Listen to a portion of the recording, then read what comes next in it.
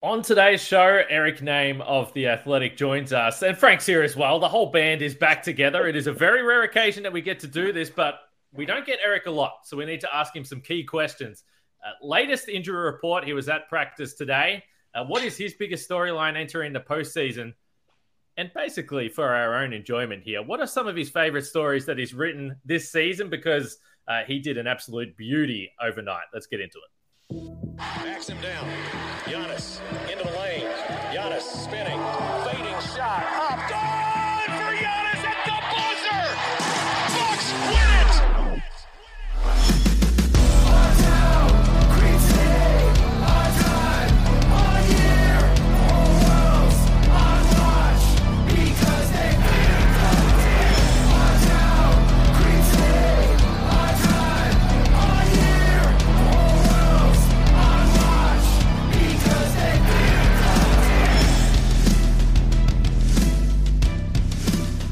You are locked on Bucks. My name's Kane Pittman. You can see and hear me on this show Monday to Friday, and also find my other stuff over at ESPN. Alongside me, the founder of brewhoop.com and longtime voice of the podcast, Frank Madden, and another longtime voice of the podcast and former host of the podcast, now just tearing it up at The Athletic, our great friend Eric Nehm, for today's episode that's brought to you by FanDuel Sportsbook, official sportsbook of Locked On. Make every moment more. Visit fanduel.com/locked on today to get started. And as always, we thank you for making Locked On Bucks your first watch or first listen of every single day. The show continues to grow. We're pretty excited because doing this podcast daily, we've been fortunate we've been able to really rip off some good podcasts this week. But a whole week off before Game 1 is not exactly ideal. So we're excited for Game 1 on Sunday. We'll get into that a little bit today. But we appreciate all the support. Drop a like, comment, subscribe, all those things. It's free to do, and it really helps us. Frank, I can see you're getting emotional here. We've got Eric back. I think this might be only the second or third time we've podcasted all together over the course of the last 4 years. So it doesn't happen very often, but it's always great fun when we get to do this.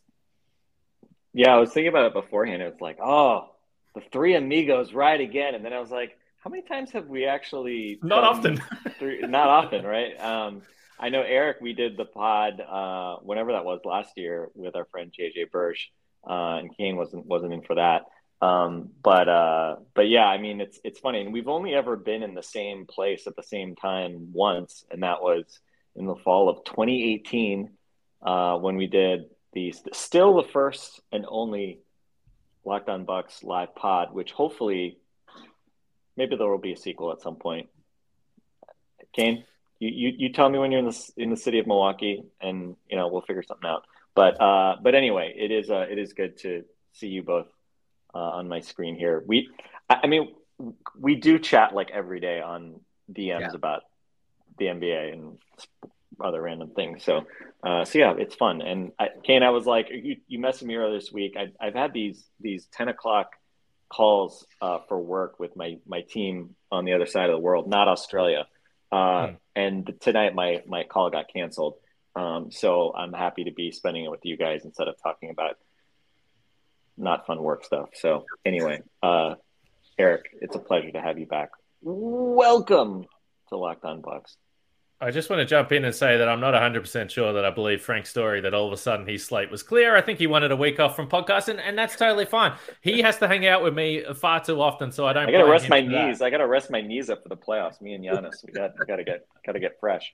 Hey, I believe that, and we've got a lot of podcasting to do over the next few weeks. But Eric, it is good to hang out with you, and we'll if we get to stories, we'll probably do it at the end. But let's get down to business here. We don't know who the Bucks are playing in the postseason yet. The Bulls and the Heat tomorrow, 6 p.m. Central Time, Friday night, that is, depending on when you're listening to this podcast. So we'll know who the Bucks are going to play. One will mean a lot of travel for you in the first round. The other, not so much, but you're at practice today. Everyone wants to know the latest. What'd you pick up from the practice center this afternoon? Yeah, I mean, the big thing is that as far as like the injury report goes, it's clean. Like there was a couple guys, you had Pat Connaughton and Grayson Allen, both with ankle sprains that were limited earlier in the week when they practiced on Tuesday. You had Khris Middleton that was limited as well. All three of those dudes went. They did 100%, everything, all parts of practice. They were full participants.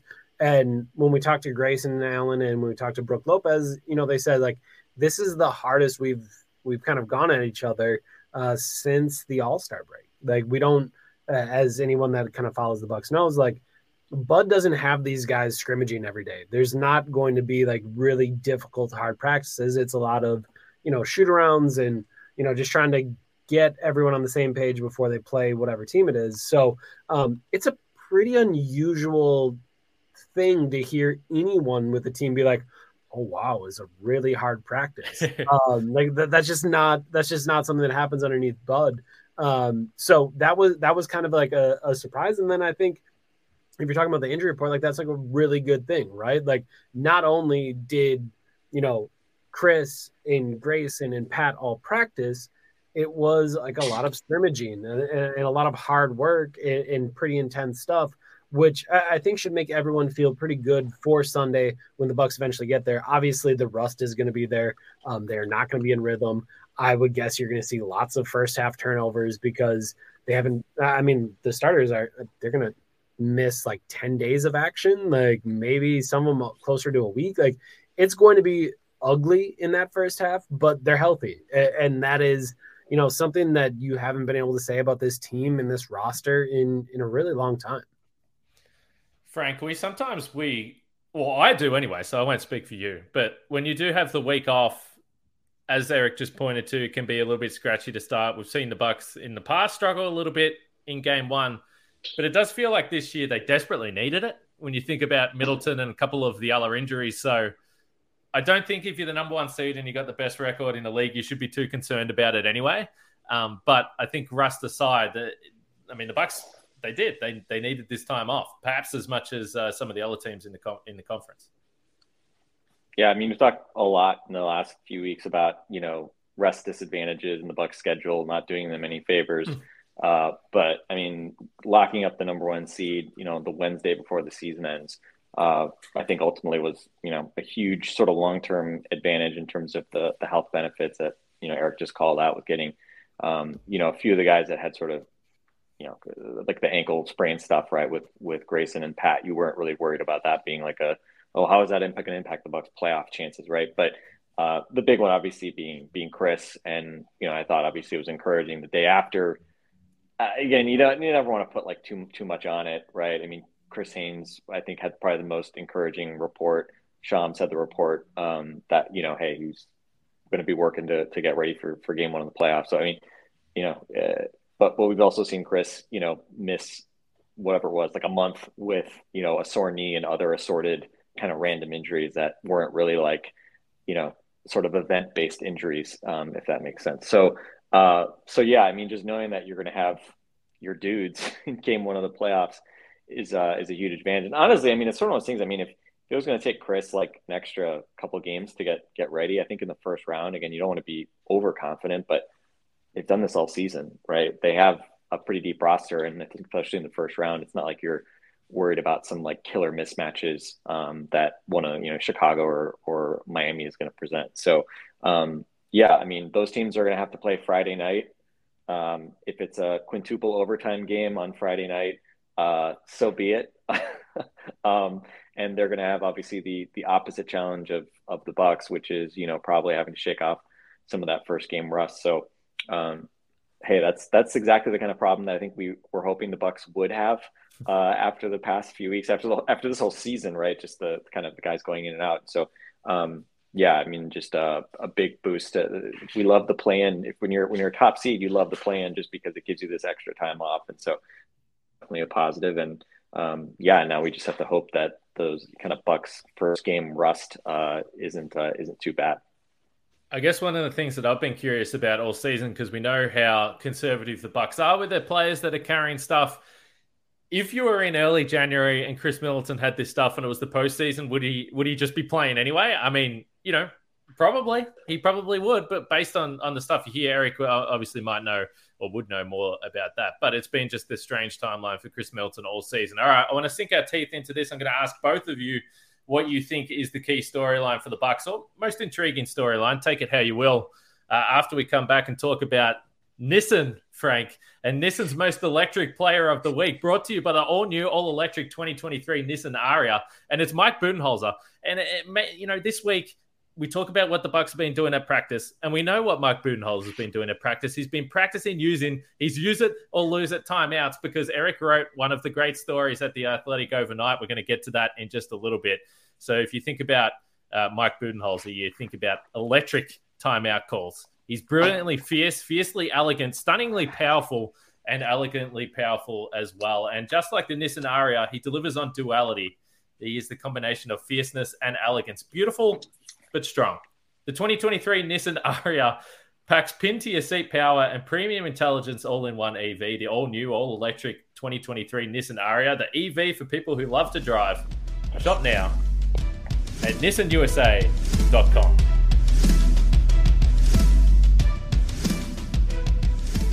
All right, a triple threat podcast has become a fatal four-way as Dudley the Golden joins Locked On Bucks, and this is why you got to be on YouTube, because Frank is a good-looking man, but unfortunately he's got nothing on Dudley. So we've got an upgrade in the podcast. There's no doubt about that. He's a very handsome dog. He's a very handsome dog. Okay, I asked him. I was baiting him into jumping on my lap here for the benefit of our YouTube viewers, but I'm gonna Dudley. Can I get back down? All right, Dudley. They love it. They love it when Dudley makes a rare but often memorable appearance. All right, Eric, we read your stuff on a daily basis. And by the way, if you're not reading Eric's stuff, you should subscribe to The Athletic right now. As soon as you're listening to this, pause the podcast and go and subscribe. They've always got pretty sweet deals going on. Eric was talking about a $2 a month or something like that. So go check it out anyway and support Eric, because he's bringing you some crazy stories. We're going to get to that a bit later. But let me ask you this. What is your most, either the biggest storyline or the most intriguing storyline for you entering the postseason? I mean, to me, I think it's Khris Middleton. I think, there's the hope that everything will be fine. I think there's the hope that, he'll ramp up totally okay and, there's no issues or anything like that. But I think, to me, one thing that I've struggled with is, I have seen him play 35 minutes in a game. I have seen him have good nights. I have seen him hit pull-up transition threes. I've seen him work in the pick and roll. I've seen him, do all of the things that kind of make him Khris Middleton. But to me, I think there's a really big gulf between 35 regular season minutes and 45 playoff minutes. Like that's massive. I know there's always like the portion of Bucks fans that don't think Khris is any good or don't think that he can do anything and, want to like kind of brush him aside. But like in their championship run, that was one of the three guys that was going to play at least 40 minutes a night. And he's going to probably play 45 minutes a night when it really truly mattered, when those games, like you needed all of those things to happen. And I think Jrue Holiday's gotten better as the number 2 this year. I think he understands how to handle a little bit more of that usage rate. I think Brook Lopez is a more diverse offensive threat at this point. But if Khris Middleton isn't Khris Middleton, I think it gets quite a bit harder for the Milwaukee Bucks to win a championship. I just don't think there's any way around that. And that's the thing that I struggle with most, is that I do think, no matter what, he'll probably be fine with 30 minutes in the playoffs. But if you really want to be at your best, like I think that needs to be closer to 40 minutes. And if I'm being truly honest, I think it needs to be closer to 45 minutes in when you go on the road in Brooklyn for Game 7. And this year, when you go to Philly or you go to Boston and you need a win and you need to play that dude, I don't know. I haven't seen him put together an effort like that yet. And to me, that will remain the biggest question until he does it. And maybe that's unfair and maybe that's asking too much or putting too much pressure on Khris or whatever. But like, to me, that will remain the question about the Milwaukee Bucks, because I think last year against the Celtics, they proved that even without Khris, Giannis can be dominant enough. The defense can be good enough that they can stay in games with the Celtics, even without their full complement of characters. But the only way that they're winning that is if they do have everyone and if they do have Khris Middleton. So to me, it's hard to look anywhere else other than Khris Middleton heading into the postseason. All right, let's not jump ahead of the rest of the postseason, but let's just assume that it's Bucks and Celtics, Frank, in the conference finals. With everything that Eric has just said and the emergence of Brook Lopez again as a threat within the perimeter, Jay Crowder, my man, Joe Ingles, are the Bucks, because again, they went to game 7. Now they got blown off the court, but they went to game 7 and they were in a position to win at home in game 6.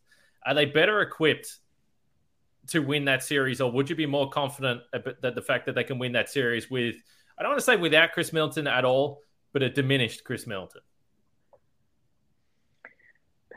I kind of go back and forth on last year. I mean, I think there's two very different ways to look at the series last year, right? Between the two teams. On the one hand, you can say, Giannis was just an absolute monster, cemented his status as the best player in the world. And you were, basically like a good fourth quarter in game 6 away from winning that series, right? Like that is the glass half full sort of view of that. And so, adding Khris Middleton to that team, like, oh, of course, then, you win in 5 games or something, right? I mean, you can obviously kind of follow that logic and pull the thread. And, given the offense was so abysmal, it's like, well, not only you have Khris Middleton, but you just added Joe Ingles as well this season, and kind of his playmaking juice also could be, a differentiator as well. But the flip side is, you look at, other than game one, I think, interestingly, right, we're used to the Bucks kind of falling flat in game 1. In that game, they really took it to Boston, and Boston just didn't they looked like they had sort of that first game rust. But other than that, I mean, game 3 was a very narrow win. And the game they won, game 5 in Boston, I mean, they kind of stole that game too, right? I mean, a lot of things kind of had to go right. A couple of incredible defensive plays from Jrue Holiday. I don't know how many threes they hit in the fourth quarter, but they were like garbage for most of the series. But then they randomly hit all their threes in that fourth quarter, which, again, I'm hesitant to be like, oh, well, they're not going to always hit their threes. It's like, well, yeah, they spent 7 games basically not making threes. But they had 3 games that they won, other than the first one. The other 2 games they won were pretty narrow games that you could argue the Celtics should have won. And the Celtics, when they were winning, they were generally much more impressive in how they won those games. And so I think you can definitely look at it kind of glass half full or glass half empty. I think this version of the Bucks is definitely better suited to match up with Boston, just because you had to have a bit more offensive firepower. It starts with bringing back Khris. It starts, again, well, not start with both things, but if you follow that up with adding Ingles just as an option, right? I mean, it's possible that Joe has defensive problems. We'll see. I think the one advantage is Joe's a bigger guy, which, I think we saw they can really punish smalls, just given how kind of large everyone on that team is. We'll see if Joe's kind of foot speed maybe becomes an issue, but I'm hopeful Brook Lopez as well can maybe impact that series more than he did last year, coming back off the injury. And again, just like, can Grayson Allen, Bobby Portis be like worse than they were in last year's series? Like, it's going to be hard for them to be worse. And probably the other big one too, I mean, Eric bringing up Khris. I think Khris is I totally agree. Like, Khris is the story because of the subplot of being able to opt out this summer. We don't really know kind of where he's going to be. Was coming back from the injury seemingly all season. So I totally agree. Khris is the number one storyline, kind of like variable that, could swing the Bucks one really great way, or potentially like he gets hurt again or just isn't kind of what he was. And that could be a really limiting factor. I mean, the other thing too that I just look at, I mean, Jrue Holiday, it's Jekyll and Hyde with him offensively. So this regular season, Jrue Holiday, 3 straight years, he's been pretty great offensively. I mean, last year too, I mean, his efficiency was even better last year than it was this year. Obviously this year, I think his role was more pronounced because of Khris being out so much. So if you get regular season Jrue Holiday in the playoffs, just put the Larry O'Brien trophy on the plane to Milwaukee, right? I mean, like, unfortunately, I mean, his true shooting percentage as a Buck in the playoffs is worse than Eric Bledsoe's, right? Which we don't like to talk about because Jrue Holiday is a champion and the Bucks won an NBA title, and Jrue obviously made some huge plays throughout those playoffs. But he was so inconsistent as a scorer. And until I see it from him, especially in like, a really high leverage playoff series, like the night to night stuff. I mean, Eric mentioned for good reason why you're worried about Khris Middleton being able to deliver at night to night. You better hope that Jrue and Khris aren't having those struggles on the same night very often, because again, I think 2 years ago, it felt like they never all three guys, Giannis, Chris Drew, never all played really well. It seemed like until maybe like seemingly like game 5 against Phoenix when everything came together. But to me, that's like kind of one of these questions that can we just get like league average true shooting Drew Holiday? Like, can we get like just, below average efficiency Drew Holiday, just not like horrendously below average Drew Holiday where you just don't know what you're going to get. And obviously he's had huge games. Like I think of the closeout game against Atlanta, some of the huge plays he made in that game offensively. I mean, he's obviously had some great offensive games, but just the night to night consistency. And again, I know it's probably largely due to the defensive effort he has to put out, but yeah, I'm just fascinated how kind of all those things play out. And I think the Celtics are, at this point, the ultimate test for this version of the Bucks that we've seen constructed. And I think I think the thing I worry the most is that I still don't think they are as two-way versatile position by position as Boston is, just in terms of like switchability and two-way play that the Celtics have really kind of up and down their kind of core rotation guys. But ultimately you have still the best player in that series. And, again, we're not going to talk about it, I think, a lot on this pod, but I mean, I mentioned it on Twitter a while ago, but Giannis has been under 50%, 8 out of his last 10 games against the Celtics. He's put up some huge numbers, but really has not been that efficient. Again, the efficiency problem against Boston. And so, I mean, that's part of why the reason I wanted to see the series is just because I'd love to see Giannis answer the bell and, again, not just put up huge numbers, but do so in maybe like a less inefficient way than he did last year, which, again, hard to put much blame on him given the help he had. But he can definitely be better than he was in that Boston series last year, which is kind of scary, but also I think maybe something that people don't like to talk about. If we go back to the start of that point you made there, Frank, about if I remember back to last year's series in game 1, because it's easy to look back at it now and go, well, it went game 7. But I remember being genuinely stunned that the Bucks won game 1. So sometimes, you go back and think about how you felt at the start of the series. Without even much drama, right? It wasn't even like that. They was just like, oh, they're just going to win by double digits. Okay. Yeah, and until you said that, that was kind of erased from my memory. So it was a good point you brought up there. I've got one more question for Eric. Then cut loose, Frank. I want to ask Eric because we talk about the personnel, but what has been the biggest change, whether it's offense, defense, about this team this year, and perhaps the most impactful change that he's seen? But first, we have to remind Eric about our friends at Built Bar because I know that he misses listening about Built Bar. If you're looking for a delicious snack but don't want all of the sugar and calories, then you need the best tasting protein bar ever built. You got to try Built. And if you're like me and you want to make healthier snack choices, I've been trying to do it for years, and Built is the only thing that's been able to get me to do this. You can try it with Built Bar Puffs. They're healthy and taste amazing. They taste so amazing, you won't think they're good for you. But I still can't believe it after all these years. And you might ask, what makes Built Bars so good? Well, for starters, they are covered in 100% real chocolate, and they come in unbelievable flavors like churro, peanut butter brownie, cookies and cream. It's I'm in a state of confusion even discussing it. But 130 calories, 4 grams of sugar, 17 grams of protein. Head to your nearest Walmart today. You don't even have to go to Built.com, but you can. If you live in Australia, certainly go to Built.com because you can't walk into Walmart or Sam's Club. But if you're in the US, go to Walmart or Sam's Club. Pick yourself up a 13-bar box, chuck it straight in the car, eat it by the time you get home, do a U-turn, go back to Sam's Club and grab another box, and you can thank me for that later.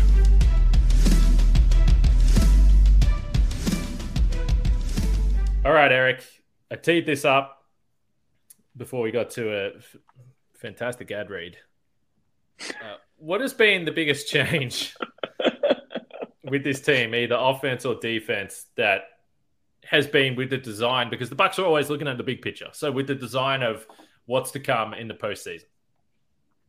I mean, I think it's their 3-point defense. Like, if you look through kind of everything that they've done, the fact that they've been able to be as good as they have been this year defensively. And, I think on Clean the Glass, it's fourth here at the end of the season as far as defensive efficiency goes. The fact that they're there and they've been able to take away the rim in the way that they have, and they've been able to take away the 3-point line in the way that they have. I just don't know that, over the years, as we talked about their defense and, I wrote plenty of stories about, hey, you guys should realize that, yes, they do give up a bunch of threes, but no one's better at taking away the rim. And now we're to a spot where it's like, yeah, no one's better at taking away the rim, but also they're among the very best at taking away the 3-point line. And I just never, I wasn't sure that you could do both of those things at the same time. Like I thought you were gonna have to give up something. And it appears like, at least at this point, that you don't have to give up anything. You can do both of those things, and they did it successfully throughout the regular season. And to me, that's the biggest thing going into this. Like, you get into that series against the Celtics, and I know there was a lot said by Bucks fans about, like how silly of a strategy it was to give up the threes to Grant Williams, and why don't you just cover the 3-point line? And it was like, they don't have any wings, man. Like they don't have the size that they need to actually cover those guys. So they do kind of need a gimmick defense. They got to try this thing that, hopefully you can dare them into doing this thing. And to be fair, it almost kind of worked. Grant Williams was passing up threes until Ime Udoka drew up a play for him and told him, like, you're going to shoot this thing. And then he made a couple threes. But, overall, to me, the fact that they can do what they can at the rim, they can do what they can defensively at the 3-point line, I just think it's huge because over the years, Frank talked about Drew Holiday's offensive struggles. He's talked about Giannis's offensive struggles.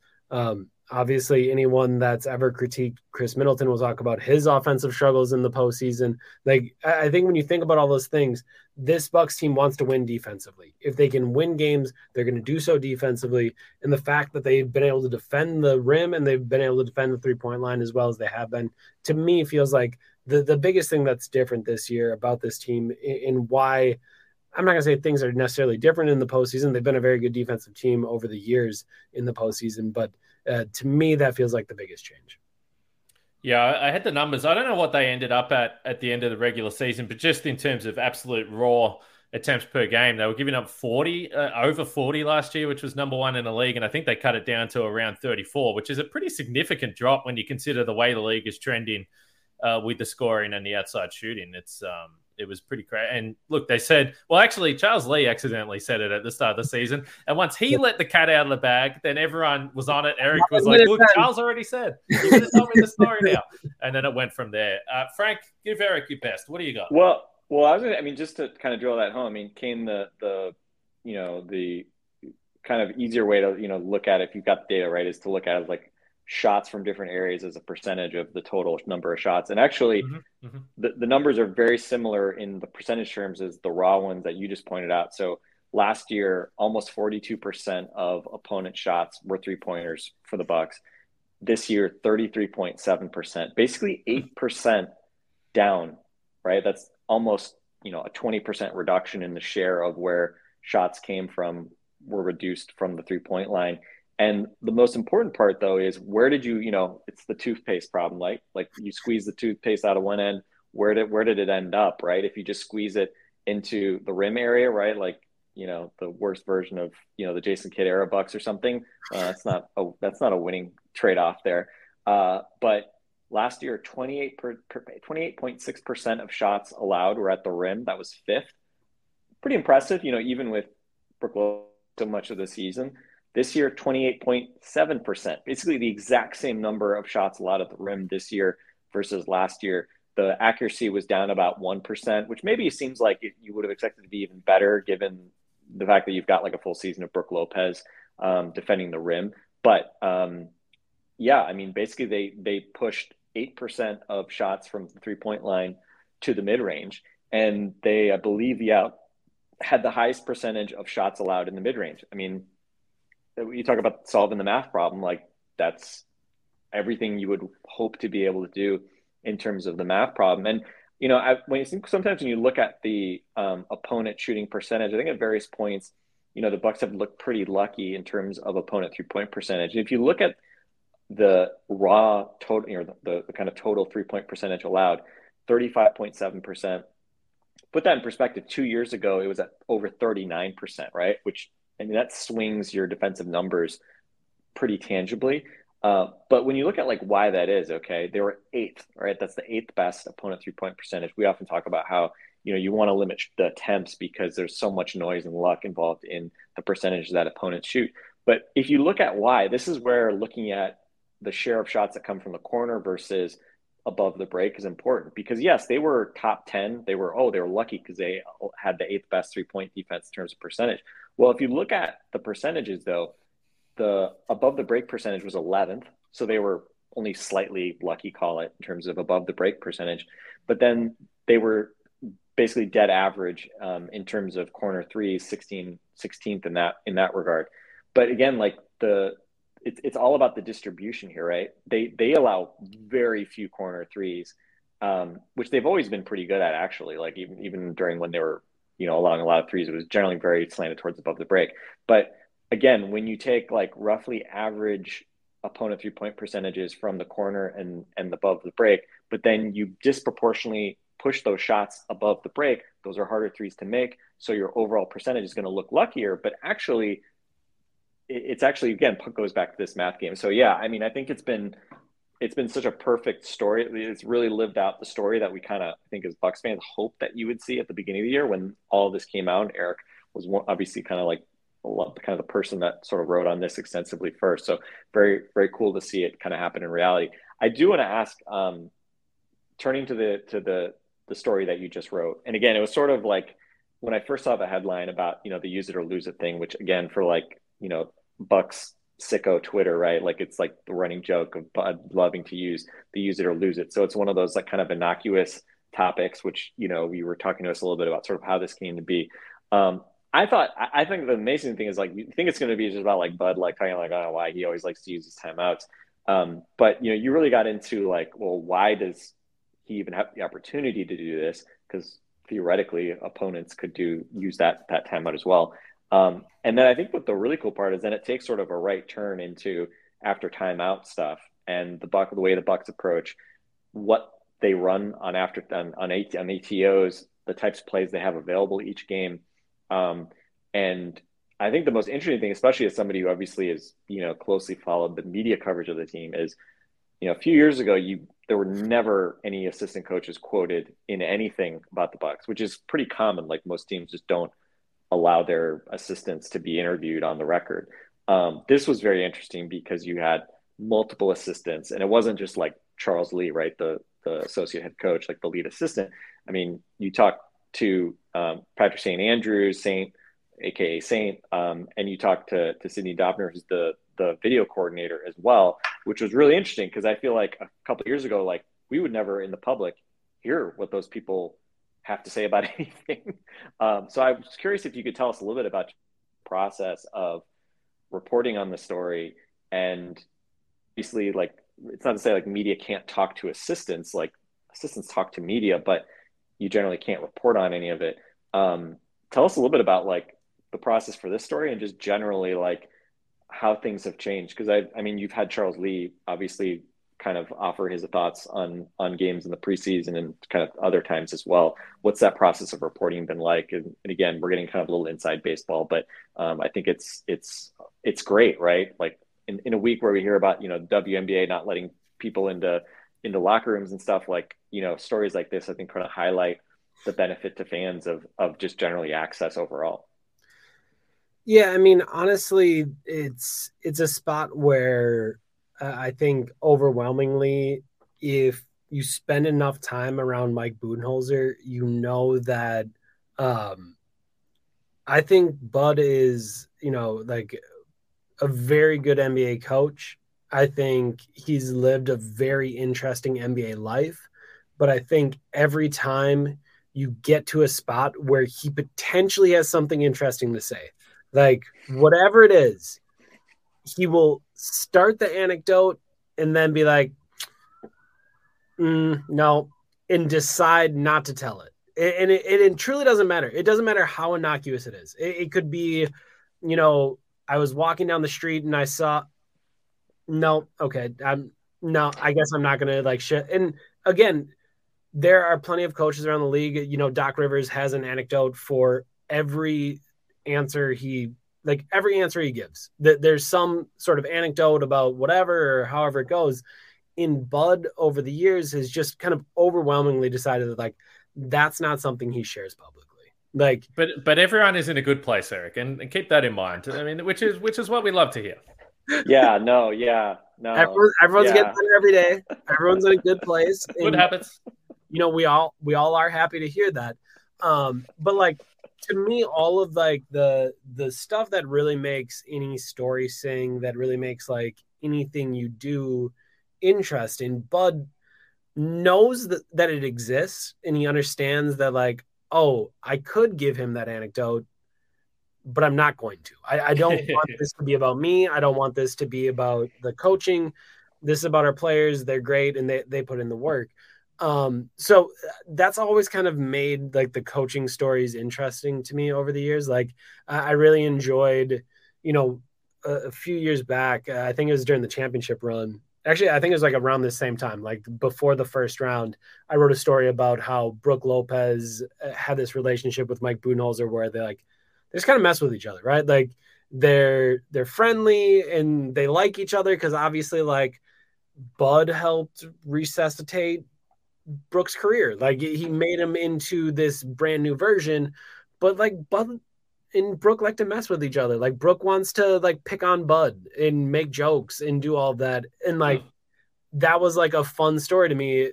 You know, Brooke's out here just like describing their defense as a Frasier episode. Like just being weird in Brooke, but like you kind of get this interesting insight into like who Bud is. And to me, that's like the greatest challenge, right? Like obviously like I like talking to players and I like breaking things down and doing stuff like that. But like, I think over the years, it's been really hard to get Bud to say anything interesting or be a part of like fun stories. So this to me was really fun where, you know, like this is a niche idea. I want to write about the timeouts that Bud takes during the 45th minute of games.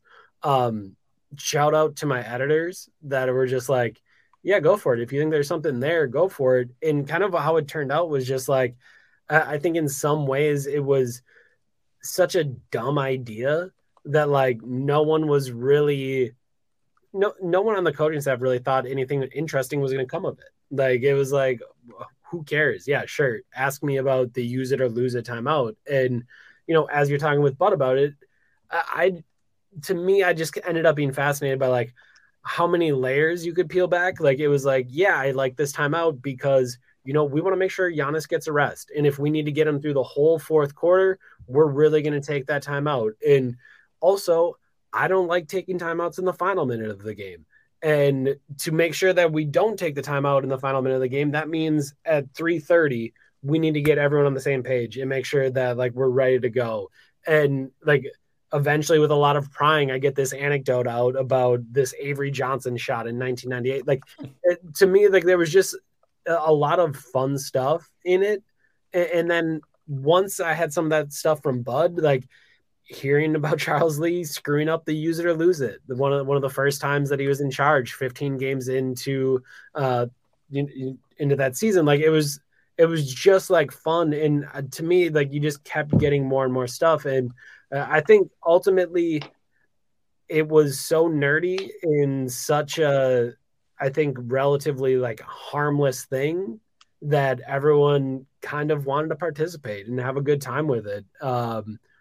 And that, I guess, maybe isn't the case if I'm digging into, you know, what's wrong with the Milwaukee Bucks. And I want to interview all the assistant coaches about it. But I guess just over the years, I think there is some part of it that even if Bud does not want to ever talk to me and does not ever want to answer any of my questions, he hasn't been able to get rid of me in 5 years. And I keep asking stuff and he's like, well, shit, I guess this guy's going to be here. So fine, I'll answer this question. And eventually, like, we kind of stumbled into some fun stuff. So honestly, I would have never thought, like when I started asking about the use it or lose it, I never thought it would be whatever it was, 2,500 words or whatever it was. And actually like an interesting look. I thought it was going to be 1,000-word story that was like, hey, isn't this weird? Bud takes timeouts more than other people during this time. And that's where initially I thought I was going to go. And ultimately I couldn't be more happy that it ended up being something, kind of much larger than that. And I will say, you've kind of, tiptoed around the idea, but until you read the story, you won't understand the graphs and the numbers and the advanced timeout statistics and all this stuff. So the point being, if you've listened to this and you thought that it was interesting, you should go subscribe and read the story, because there is so much more than what was just discussed just now. And to Eric's point, this, Eric, you whether you're tweeting or you're writing stuff, it's, fans in general, which is their right with sports, get emotional, passionate, and sometimes that means negative. But this was literally a story that there was nothing to be negative about. It was just fun basketball stuff. And that's why I think, as I look at your Twitter and see how many people are sharing it and really enjoyed it, it's fun for me to see that as well. So congratulations to you. Thank you. And to be clear, I had a couple commenters at The Athletic be like, I don't think this is like a genius play, right? Like, I don't think this is like a genius tactical decision. You broke down how, in a normal situation, you just let the ball roll out. You don't call a timeout. Offensive efficiency is going to be, 110 points per 100 possessions. And when you call the timeout, you're bragging about how, it's 102 points per 100 possessions. And one thing I want to be very clear about is I don't think it's a genius tactic. I don't think this is obviously the thing every team should do. And I don't think Bud thinks that either. Bud was, as we talked about it, he was very clear, this is more about rest and more about getting my team ready to go. And we're going to make the best out of it by being good at ATOs and being prepared on ATOs and making sure we have a good play to call. But I like to play without a timeout at the end of games. I know that it can be more efficient. So it was just, it's this interesting thing where there are some Bucks fans that were like, oh, why are you trying to make Bud look like a genius? And I was like, no, he's a weirdo for calling this thing all the time. I'm just genuinely fascinated why he calls it all the time. So let's look into it. And I do think ultimately we found some pretty insightful things about why he does it. I definitely did not know about the, if you take the timeout in the middle of the floor, you can pick which side you want to take it out on. I had no idea that was I never even thought about it, right? Where they would decide where you, or that you could have situations where you could choose. And I think that everyone knows about the fakes, right? About Russell Westbrook getting hurt when he was trying to call one of those, and or that whole thing where Russell Westbrook, there's the foul and all that stuff. And then I think about okay, I'm going to dribble over by my coach, and then you fake and you go all the way to the basket. We think of all those things. And I agree when Saint told me that we coach our guys to call the timeout in the middle of the floor so we can call it on either side. I looked at him are you serious? What? I had no idea that was a rule. So just things I didn't know. I really want there was a discussion about the ATO card, which is interesting, and how they develop the ATOs sort of on a game by game basis, depending on personnel and opponents and things like that. I've never noticed the ATO card, so I assume it's not very large. I'm just at some point I want to see, Patrick St. Andrews, I'm sure listens to Locked On Bucks all the time. Saint, if you want to get really expansive, I just picture my dad in the 90s when we would road trip long ways and we'd get out the maps that fold out to a 3x2 foot type thing. So right. if they really expand the palette and really let Bud cook and give him every possible play, then maybe we're going to see him instead of having the index card or wherever he's got the little quarterback wrist thing. Let's see the 90s dad road trip map that he pulls out with all the plays on it. But anyway, I'm just offering free advice here, guys. This is just this Sure. is the gold that I'm offering the Bucks staff. Well, so I think where you'll notice it is, right, there's a lot of times where during a timeout you'll see Bud grab something from his back pocket and take like a quick look at it. And that's typically like the ATO card that like he has like folded up. And one thing that I didn't get to use for the story that I thought was like genuinely interesting was, we were talking through it and Bud said that like there will be times where they go through the ATO card, someone gets in foul trouble, someone isn't playing the way that they want or whatever it may be. Like they just get to a spot where they need something different and the video team has like an iPad on hand at all times. And like on that iPad is like more choices, right? Like, okay, Bud didn't like 1 through 20. He didn't like any of the things on the ATO card, or they needed a lineup so specific that like they have it all organized on the iPad that like very quickly Saint can be like, oh, well, actually Giannis and Khris are in foul trouble. Joe, Pat, and whoever is out here, like, let's run a play for Pat real quick. And they'll go to a column that has like Pat plays. They'll pull it up on the iPad. He'll show it to Bud, and Bud will be like, yep, that's what we're going to run. And he'll draw it up. And like, it was just fascinating that like, obviously you have to be so organized to like kind of do all of this. But one thing that Bud said is that both he and Saint, when they have these conversations, they will draw up the play and they will look at each other. Like if Bud draws up a play for Saint will just be like, I don't get it. Like you drew this thing and I don't understand how that works. And Bud will pull up video and show it. Or Saint, when he's trying to convince Bud that, hey, this is a new play that we should run, we'll have to pull up video. And Bud was just like, in many ways, like I'm a visual learner. Like I need to see a play actually happen and understand the timing, because when you're drawing an arrow or you're drawing in a screen over here, like you don't actually get the timing of the play. And it to me, it was just like such an interesting insight that like this stuff is so granular and you have to attempt to understand it at such a high level that even when two dudes that live it, like draw plays for each other, they'll just like look at it and be like, no, that's not going to work. Like, well, like why would you suggest that? Like, there's no way. And like, they need to have the video backing of it. And I don't know, like, I just thought like the teamwork and like the trust that you kind of have in like Saint and Bud, and then, Saint in Jack Harem or Sidney Dobner or whoever's helping out. Like, to me, I just thought all that stuff was really cool. And the winner is Sydney. I got to say, this is why when I'm sitting on the couch, I do not ever come on here and start ripping all these different coaches, because for anyone sitting on the couch, there is a hell of a lot more that goes into it than what you see on your TV screen. And that's the point that I always make. And you can see stuff and you point it out, but when you get a story like this and get some insight, or have someone like Eric on your podcast and get the kind of insight like this, it does open your eyes into that kind of Eric, stuff. real quick before we go, you don't have to tell us all why, but in the last, call it year or two, what's your favorite story that you've gotten to write? I mean, I think probably a lot of us have like favorite stories we've had to read, but obviously the process is very different on some of these, like thinking about the Brooke Lopez shooting story that you did last fall or whatever it was. I remember us talking a little bit about sort of the gestation period and how that came together. What's sort of been your favorite one to read or to write?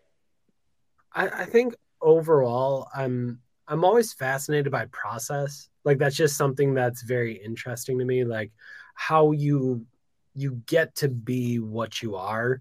And like we're talking about the very best basketball players in the world. So to me, like that Brooks story was super interesting to learn that like, all right, he's using this program and trying to figure out like his arc in his depth on the rim and his left, right, and that you can be so finely tuned as an athlete at 7 feet tall, 280 pounds, these big levers shooting. And you're just like, oh yeah, if I take off this tiny bit, all of a sudden it's going to go in. Like stuff like that always just blows my mind, because the level at which an NBA athlete can think and process, to me, just kind of blows my mind. So, I mean, this year, the Brooks story is so much fun to me. Like, I really enjoyed that one. Honestly, it doesn't always happen like this, but Honestly, it never happens like this. I don't get to play hunches often. Asking Giannis if he lied about Mamu talking shit to him, that is going to be one of my favorite things that I think I've ever done in my career, because it just didn't seem likely. And when I talked to Mamu, he made it seem, and Mamu could have been lying to me, right? Like he could have been like, okay, I'm going to tell this reporter that I didn't actually say the stuff that Giannis said I said to him. And because it'd be embarrassing if I did it. So like he could have lied to me. But the fact that like I heard it from him and got to like ask Giannis, like, did he actually talk shit to you? Because I don't think he did.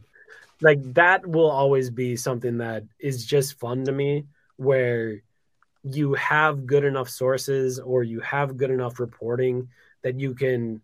And again, I don't often go out on a limb, but sometimes like, I don't know, I just played a hunch and it ended up kind of being correct and having, this really fun story from Giannis where he's like, yeah, I just lie about stuff.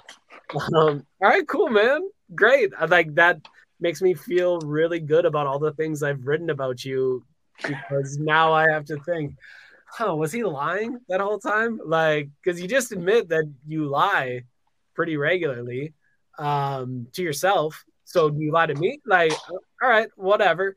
But that to me was like, those two really stick out. And honestly, the film-based stories that I get to do, the Drew story I wrote last year was a lot of fun. The Brooks story I wrote the year before that was a lot of fun. And if I may tease something, I watched some film with Drew Holiday in the last week, and I think it should be a pretty fun story that gets to come out in like the next couple weeks. I have some more reporting to do on it. I have some more work to do on it. But I think that one will be pretty fun. I think people will enjoy that one as well. So those are the ones that I really love, when I can essentially tell NBA players, like, I'm unathletic, I'm a dummy, I can't process these things. Please explain to me how you can do these insane things that you do, because that to me will be endlessly interesting. All right. Well, that's something to look forward to. And as I said a few times, go to The Athletic, subscribe, get yourself in on one of the cool deals they got going on. If not, to read the story that Eric dropped last night about the use it or lose it, which is a fun one with some real stats. But the Drew Holiday tease is enough to hopefully get a bunch of our listeners in, because that's going to be ridiculous stuff. We can already tell. Thanks for making Locked On Bucks your first listen. And thank you for making it your first listen every day. We should say every day is Frank. This is a new thing we're doing. We have to thank our everydayers. Some people drop into Locked On Bucks every few days. We love them as well, but we're here for the everyday. You like me, so you love me. You love me, who shows up every few days. I love you, but I really love the everydayers, which is what we're really trying to promote here. We want people coming back every single weekday. Next episode, post-game, game one. Now, I'm on the road, so I'm speaking of everydayers. I won't be there for post-game game one, but Justin will be there. Frank will be there. Hopefully the Bucks have a 1-zip lead. So make sure you subscribe and drop a comment on this show. It's rare that we get Eric on, so we absolutely appreciate it. So do all that stuff. It's free to do. It helps us. Eric, you're a star, and we appreciate your time. What people don't know is you spent the afternoon out in the sun in Milwaukee having a few brewskis. So that's why I don't know. I thought you were going to drop a few bombshells tonight, but you held it together. Well done. I'm a lifelong Wisconsinite. I know how to have a couple beers and, still be a professional. Frank, this is the longest podcast we've done in a hell of a long time. So all I'm going to say to you, I know I'm not around on the post game, and if the Bucks win, you might be a little excitable. And I don't know if Justin's really going to cut the cord, but on your best behavior, please. Try to keep it classy for you. And as you know, brevity has never been a strong suit, but so it goes. All right, we'll catch you all after game one.